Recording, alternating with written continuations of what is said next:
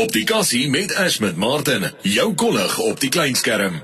Dis op die Kassie en vanaand gesels ek saam met Candice Bester van Die Real Housewives van die Wynlande. Candice, hoe gaan dit met jou? Lekker, dankie. So lekker om hier met jou te gesels. Man, dit is net vir my 'n droom. Kykie, ek moet vir jou sê, hierdie show is een van my gunstelinge.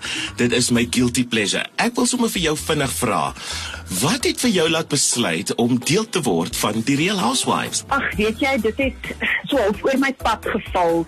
Ek dink toe die vervaardigers vrouens soek hier in die Wynlande, het hulle gesoek vir dames met vreeslike dinamiese persoonlikhede en vrouens wat 'n storie het en wat 'n vol lewe lei. So dit het so half oor my pad geval en dit was 'n hele proses met die vervaardigers, maar ja, ek is tog bedankbaar om deel te wees hiervan. Nou sê gou vir my, jy's 'n Bester. Hoe voel jou man oor dat jy deel is van hierdie program? En tog gee jy 'n persoonlike gedeelte van jou, is dit nie? Ja, absoluut, maar weet jy wat, ek is oor die algemeen nie 'n baie private mens nie. Ek deel graag my lewe met mense en dit is hoe hy my ken, jy weet, en wat die kykers sien op die show is 100% wie ek is. Ek was niemand anders as myself nie.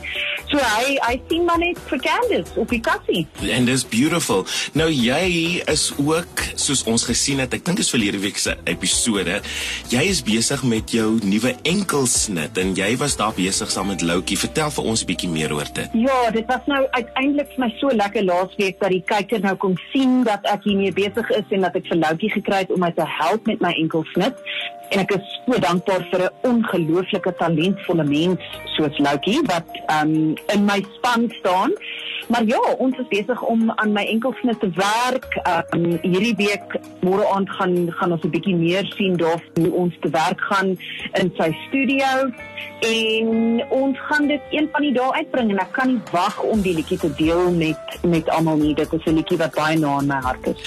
Ek sien uit na dit. Nou gaan jy dit miskien ook by 'n braai hou, want ek weet julle is mos die besters, die braai besters. Vertel vir ons, wanneer gaan ons daai braai sien, want dit klink vir my na opwindende episode. Kyk, die besters hou baie van braai. Maar ja, ons sien dit nie eintlik so duidelik in die show nie, maar daar is wel 'n tyd wat ek die dames in ons restaurant invat wat besig is om gebou te word. Wat? En ek het dit is met groot opwinding dat ek en my man 'n restaurant oopmaak, want ons is mense wat so lief is vir onthaal. Ek is baie passievol oor kos. Ons is in die Wynlande, ons het 'n fenominale wynlys. So ons gaan ons deure oopmaak vir mense, jy weet, en dit is waarvoor ons lief is. En so gepraat van deure oopmaak vir mense, dink jy Anita sal weer die deure oopmaak vir julle al die dames om weer by haar te kom kuier na die laaste gekuier? Nie sommer nie. Ag nee, dit was eintlik baie pret.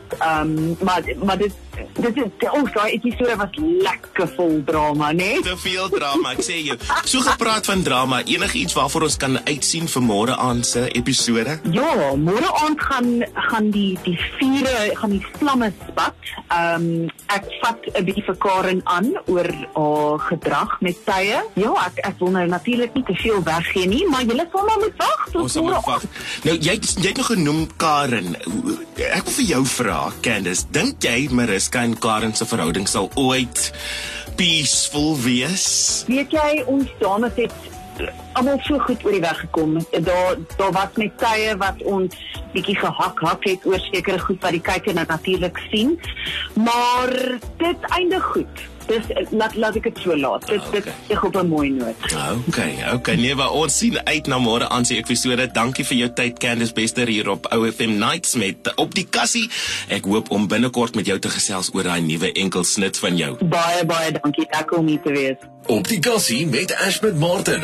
Luister weer na hierdie aansetsel op ofm.co.za.